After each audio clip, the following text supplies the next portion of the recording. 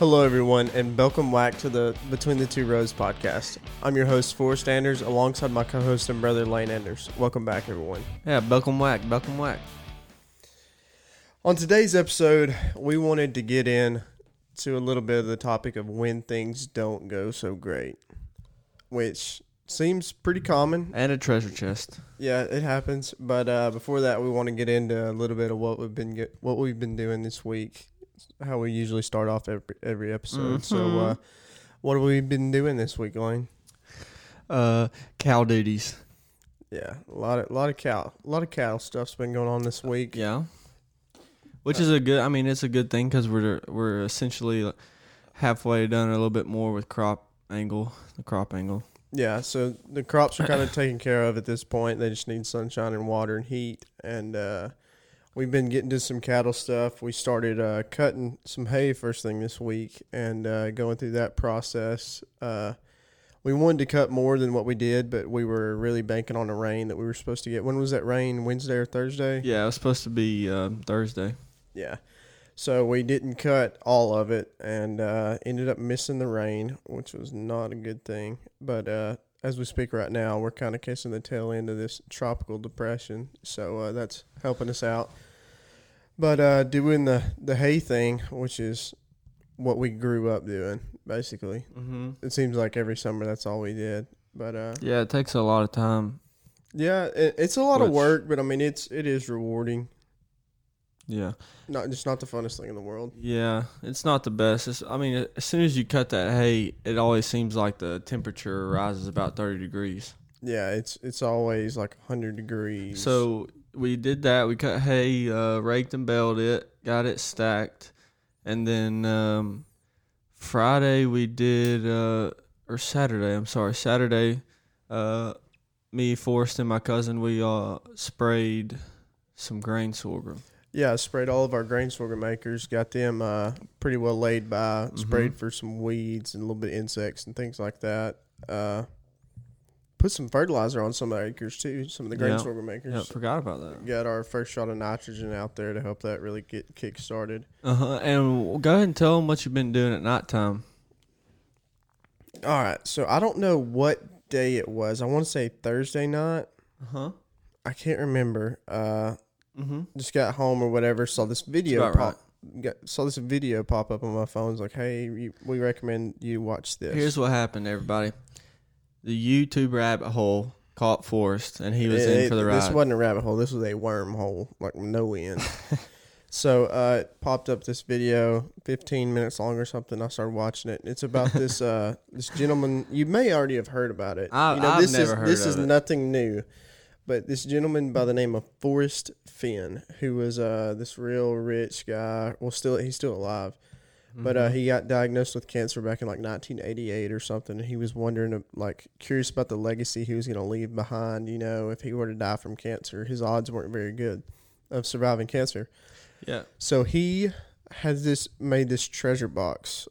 It was a box from like the Roman Empire, like this small little box. He basically filled it up with like gold nuggets, gold coins, like sapphires, rubies, diamonds, all these bracelets from like before like 2,000 years, like just crazy stuff. So he went and hid it out in the Rocky Mountains somewhere, which the Rocky Mountains go from like New Mexico all the way up into Canada. So this guy's from Santa Fe, and what did he say? It was anywhere. But he's done interviews over time and kind of laid it out. Yeah, okay. So the original thing was he wrote a 24-line poem in the back of his book.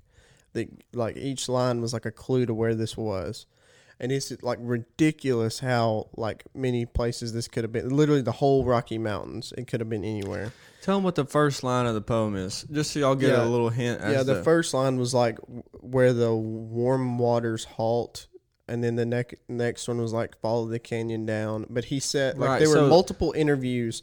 This was in 2010 when he hit the box. There were multiple interviews where he would say like, literally, if you're in the right spot, if you're on the right clues, like by the time you get to the last clue, you'll be standing on top of this box. So I was like fascinated with it, knowing that when I first watched that video, I was like, I probably shouldn't watch this because I'm not gonna be able to let this go. There's a couple of things that make it so interesting. Number one, he wrote a poem telling where it is.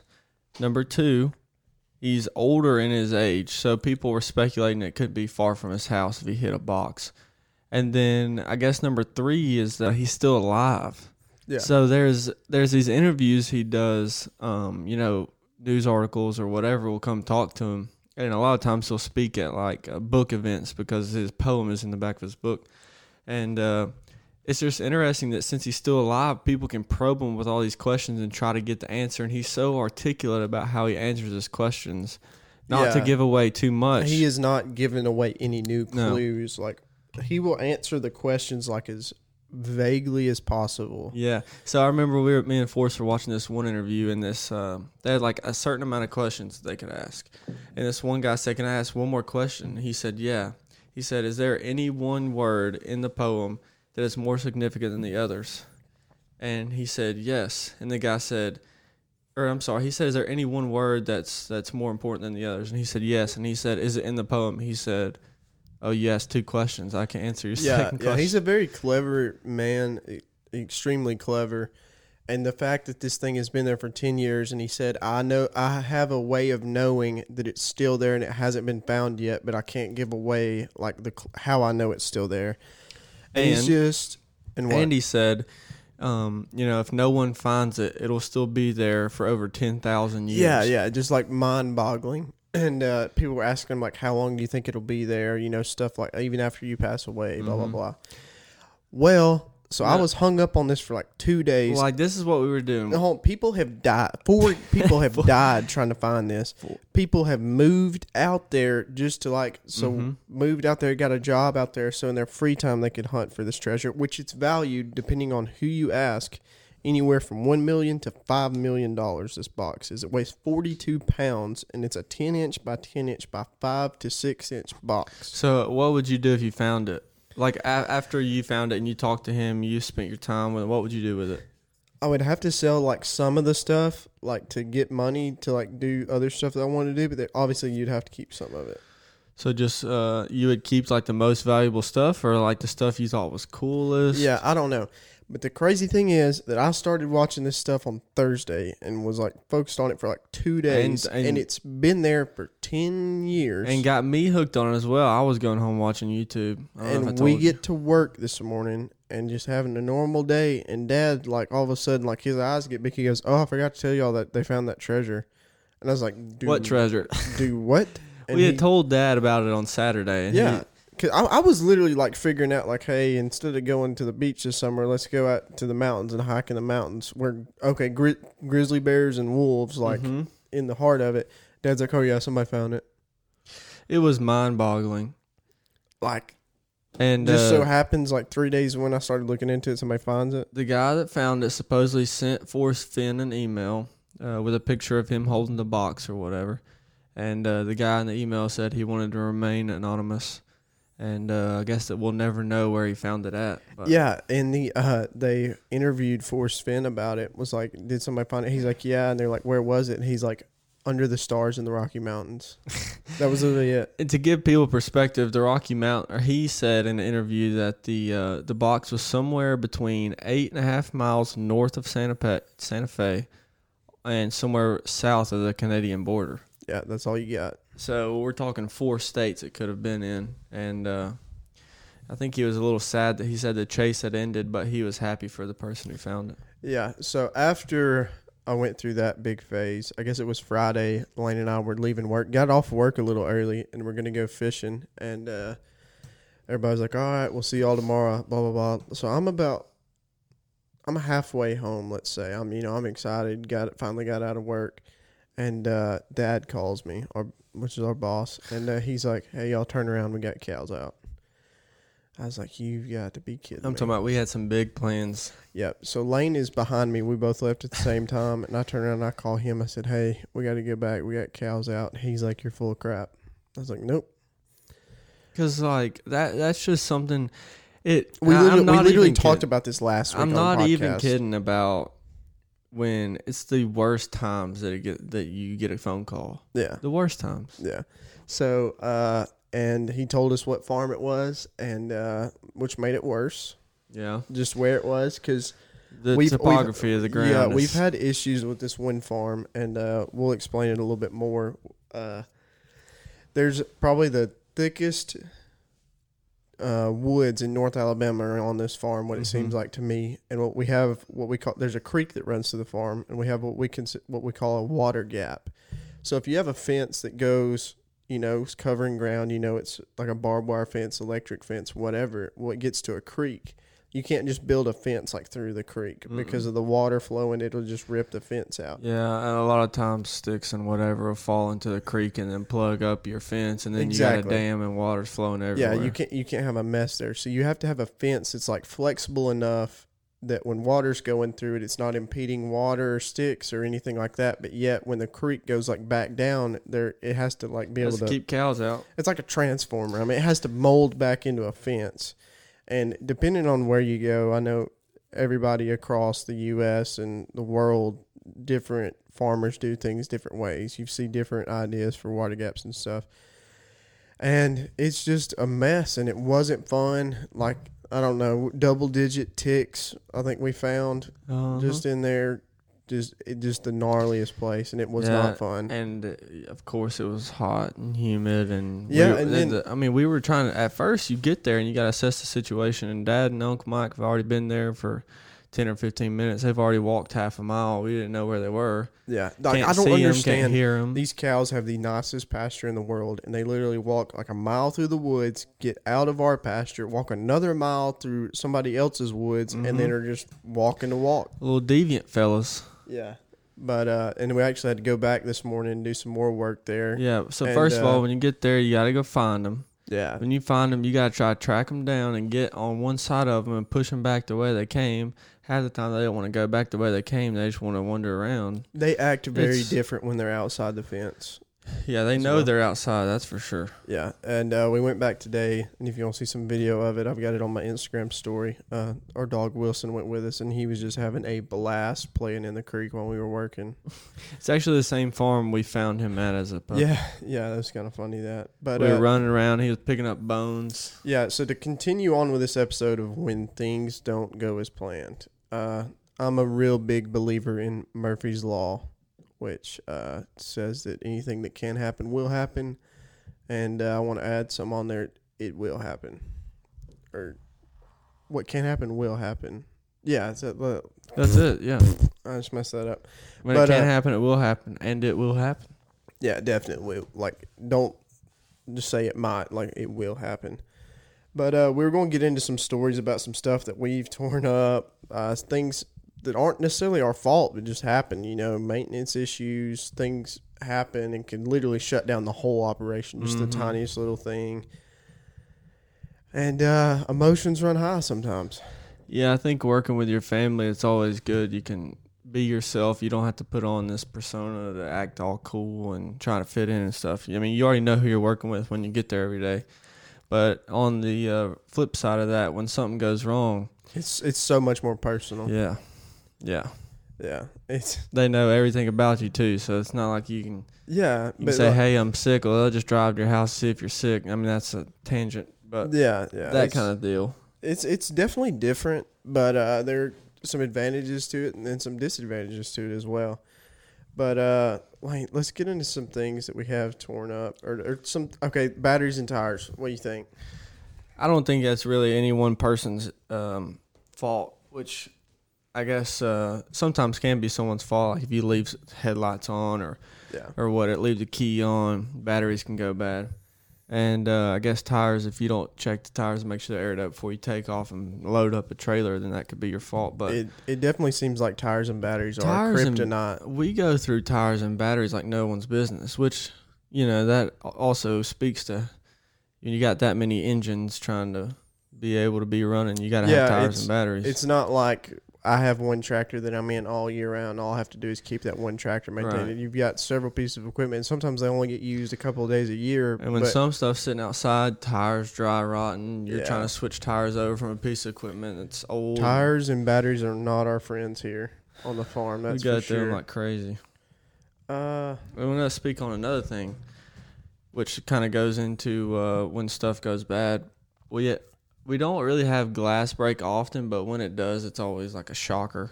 Yeah. You know, we talked to you last episode about the bullet rolling down into. I don't think that was last episode. I think that was one of the, maybe episode 1 or episode 2. All right. Well, we talked to you about when Bullet ran into the office.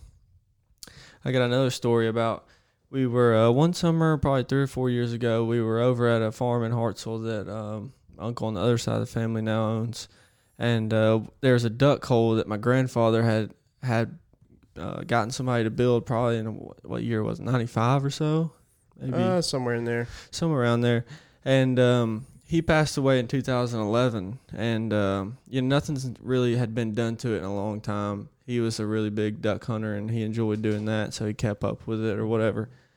And so I would say probably 2016-ish, we loaded up a couple of bulldozers and a track hoe, went over there and tried to clear all the saplings out of the duck hole and tried to just renovate the whole thing. Cut a ditch through the middle, put a pipe in to control water levels and all sorts of stuff. So I'm running a Caterpillar D5H bulldozer, and I'm trying to push trees off the bank and try to make the duck pond a little bit wider. And you got to be really careful. When we have one bulldozer that has a glass in it, and I was in it, of course. Yeah. Running up into the bank, I'm pushing trees over. There's trees everywhere, left and right. You got limbs on them sticking 30 feet out.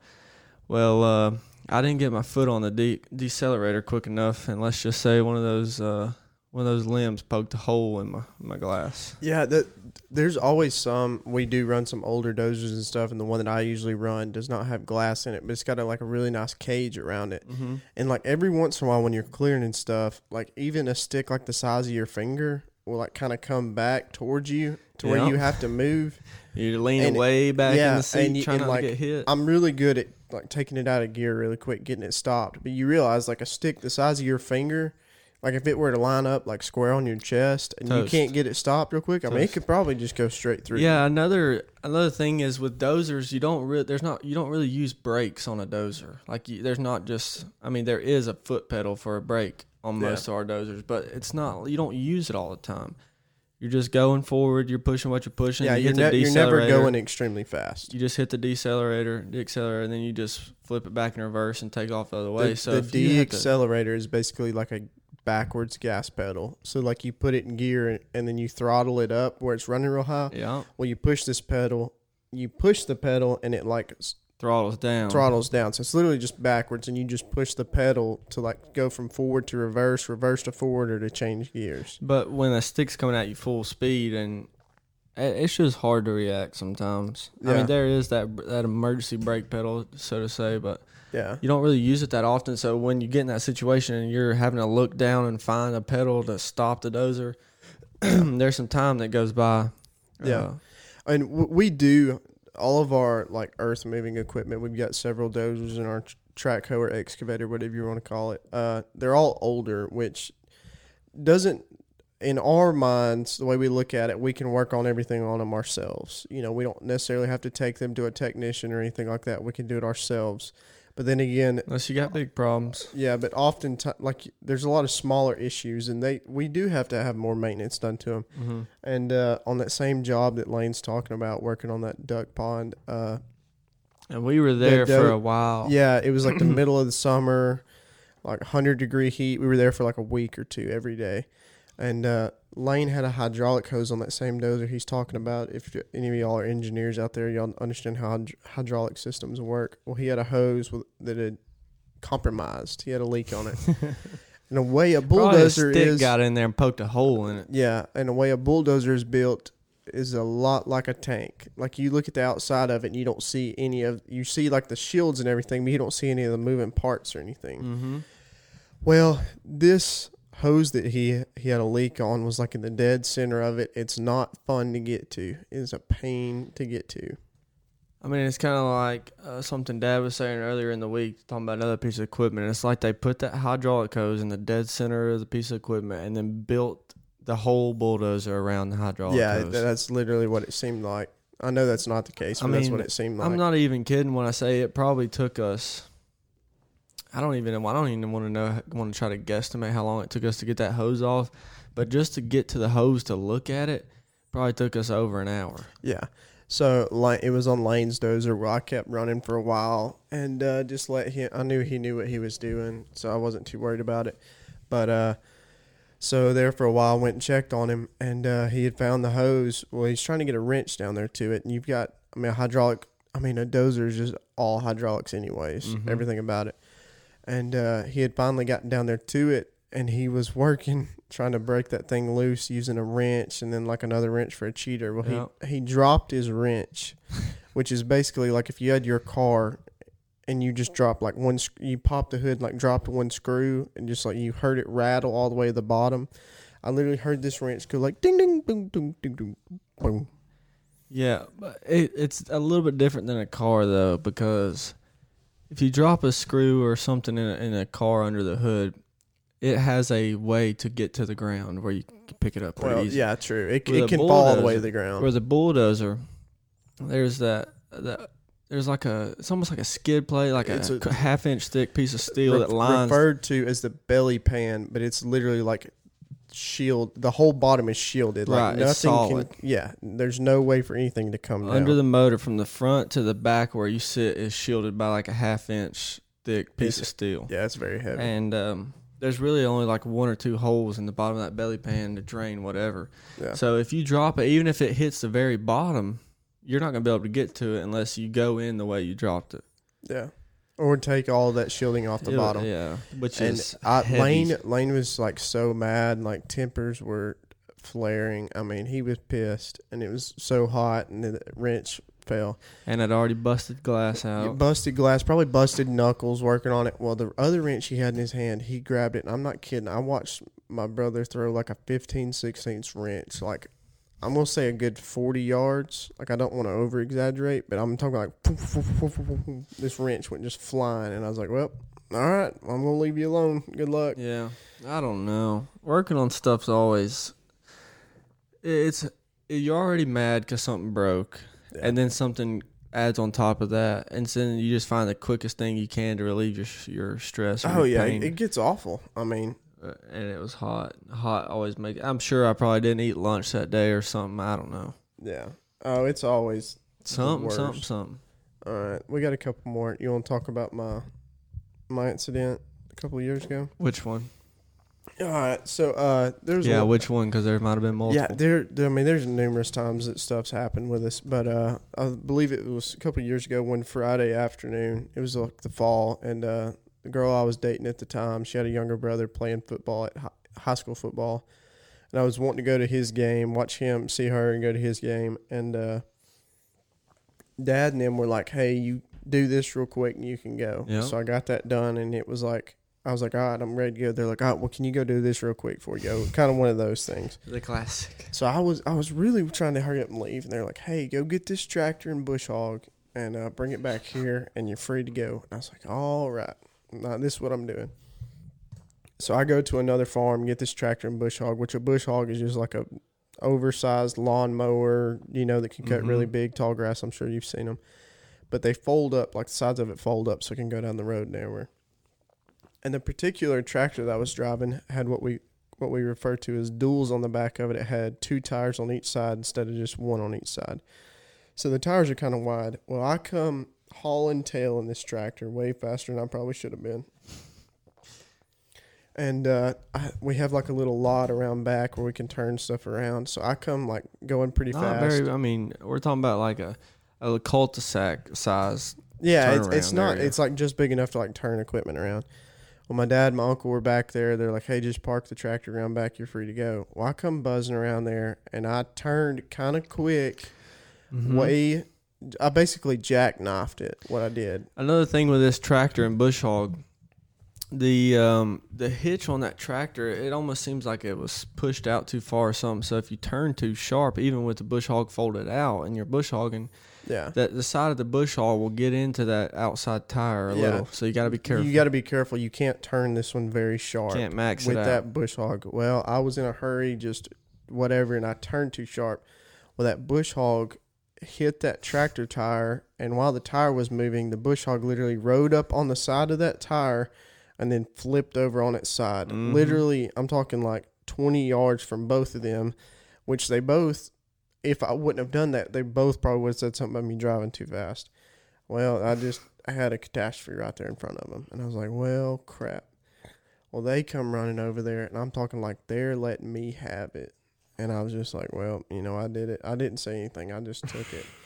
And they just kept ripping into me about, blah, blah, blah. You did this, you did that. Mm-hmm. And I was already mad because I wasn't getting to go to the game. So I literally just walked all the way back up to there to my truck, and they were just still letting me have it. With the Bush Hog still folded on its side of it? Yeah, so I literally just walked up there, went to our office, put all my keys, all our company cards, literally put everything on the desk, and just got in my truck and left.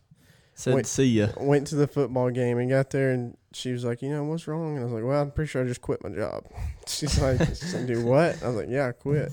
She's like, what do you mean you quit? And I was like, well, I turned everything in. I mean, I'm pretty sure I just quit. I don't know. Yeah. Luckily, I wasn't there. I was at college. So yeah. And it's one of the times I'm glad I wasn't here. It may have been a day that I didn't come back, but then it was like I just showed back up the next day. Everything was all right. It didn't even mess anything up, but it was just the fact that and good thing that Bush Hog, the hitch that hooks up to the rear of the tractor, thank goodness it swiveled, because if not, don't know what would have happened. Yeah, it literally didn't hurt anything, but I got a pretty good butt chewing for it, and I probably shouldn't have done it. Rightly so. I probably would have chewed you too.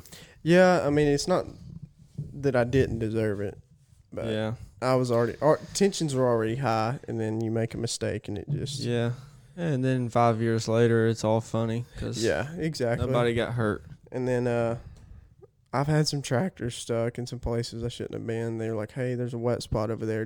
You probably need to stay out of it. Yeah, hard-headed, ain't you? I literally get over there, and I'm not necessarily in it, but I'm close to it. And then all of a sudden, she sits down. And that's a bad deal when the biggest tractor we have gets stuck.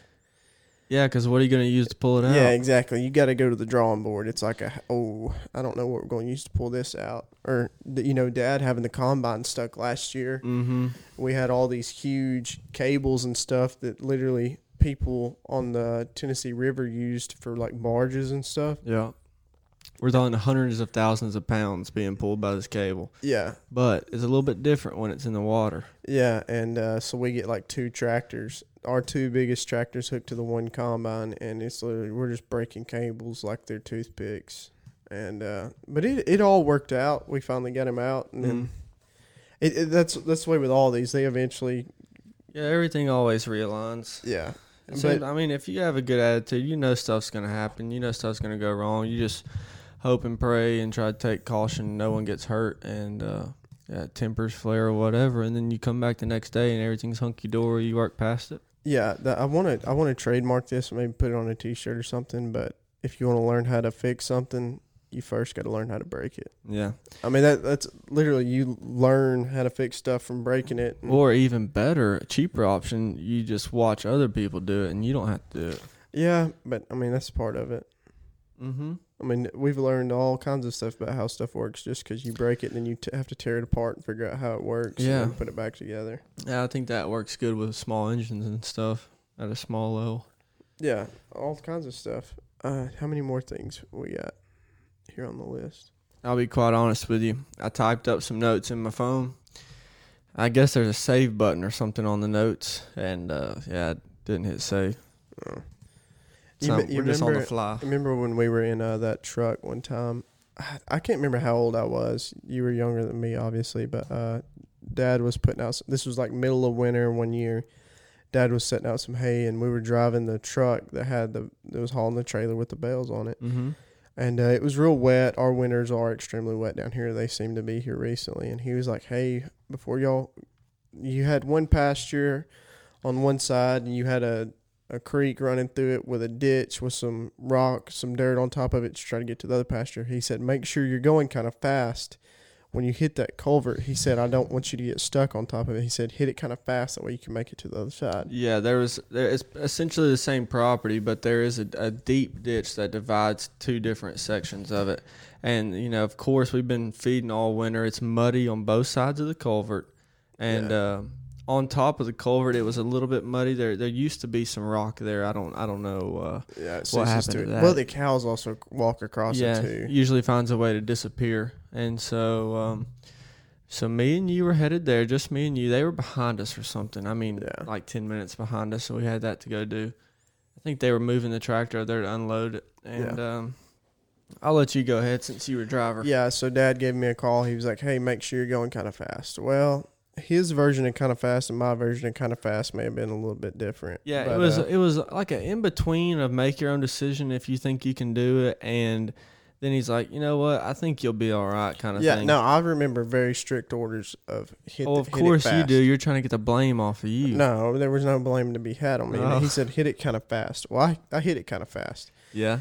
And we hit it, and the truck starts going sideways with the trailer. So the rear end of the truck, imagine you're driving from a dry piece of ground to another dry piece of ground, and there's wet in between. The rear of the truck couldn't get traction, and the tires were spinning so fast we started sliding to the left. And with that trailer with all the hay on there, it literally just pulled us off. It was even worse. It was a wagon. So the front axles. Yeah, a wagon can steer itself. So literally the wagon kind of said, hey, I don't want to be here anymore. I'd rather be down here in this ditch. Yeah, didn't help at all. And the truck wasn't really on its side, but boy, it sure felt like it. For a little backstory, this ditch is every bit of 6 to 8 feet below. I think it's like a 4-foot culvert with like 2 foot of dirt and under it and 2 feet of dirt on top of it. So, I mean, you do the math. It was a deep dive. Well, so we get going, and it literally just pulls us off the side to where the truck is literally like, the right 2 tires are up on top, and the bottom 2 tires are down in the bottom. And Lane's in the passenger seat, and I'm in the driver's seat. I open my door, and I literally fall out into the water. Like, I mean, just like gravity was not helping me out anymore. They come pulling up, and Dad starts letting into us, like, why would you do that? He thought, I guess I just missed it. I said, no. He probably thought you just floored it and said, hey, this over here looks pretty cool. Let me go nosedive in it. I don't know. And Lane, for a while, you were telling people like you threw up. Like it made you like motion sickness. How do you know that I didn't? I don't remember that at all. But you were. You Dad just was don't like, know. Nobody knows. I mean, Lane was acting like the airbags went off, like he needed a medevac. No, I was spinning it more that. I was like getting sick to my stomach because I knew we just messed up really bad. I thought we were in trouble. Traumatic situation. Yeah, it was like I was scared. Yeah, but it ended up not being a big ordeal, but it kind of... Just took it up to the local body shop, get her fixed up. Yeah, pay the deductible. What was it, it was like a new tailgate or bumper or something. Yeah, the drive shaft was bent, you know. Yeah, I ended up getting the truck out, unloading the wagon of hay, and on our way we went. Were you here this fall when Dad had the Draper head issues? No, definitely heard about him. You know, it's an odd little dialogue there. Some days you get calls. I talked to Dad every day when I was at college, and you know, some days he would call, good mood, and like you could tell everything was just fine. Told me about everything he did that day, and some days it was short and sweet and like, yep. Well, I was just calling to say, hey, I hadn't talked to you today. I was like, all right, what'd y'all do today? Oh, it wasn't the greatest day.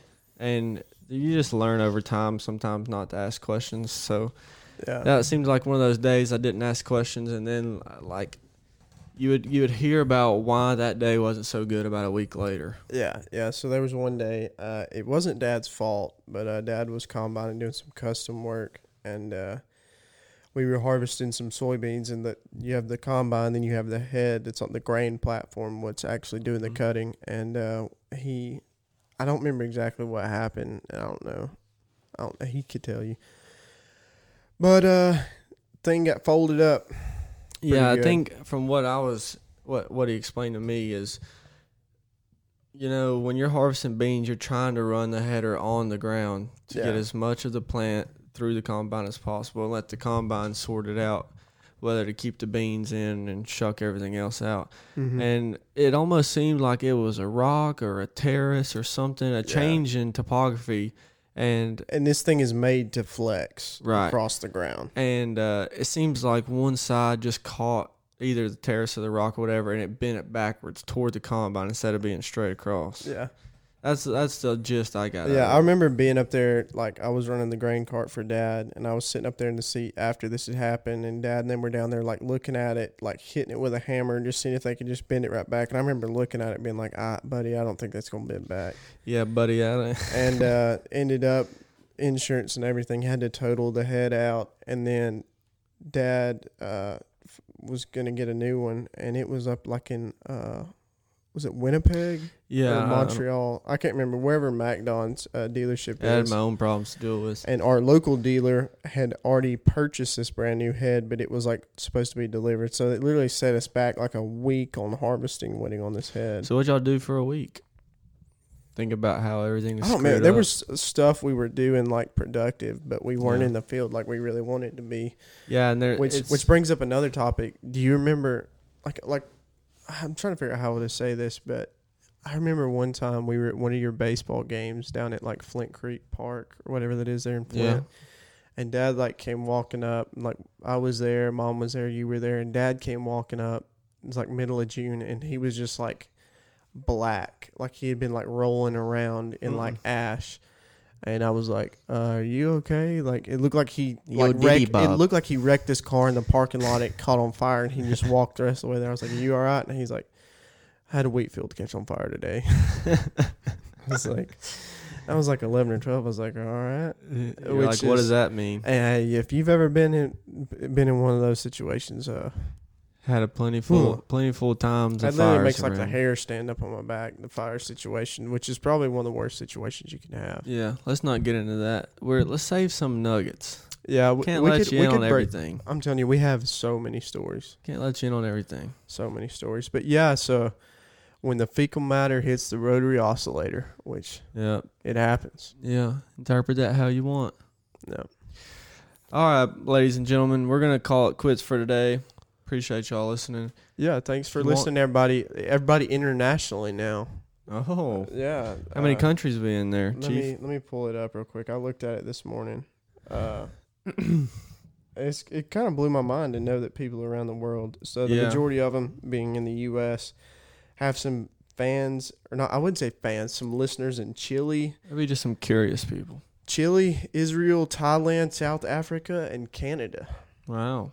Yeah, so thanks for everybody listening. I don't even know anybody in those countries. Me either. Maybe one in Canada. I've never been to any of those countries, but so yeah, we appreciate everybody listening. Yeah, we're slowly growing. Yeah, and give us if you want to check us out on Instagram at Between the Two Rows Podcast.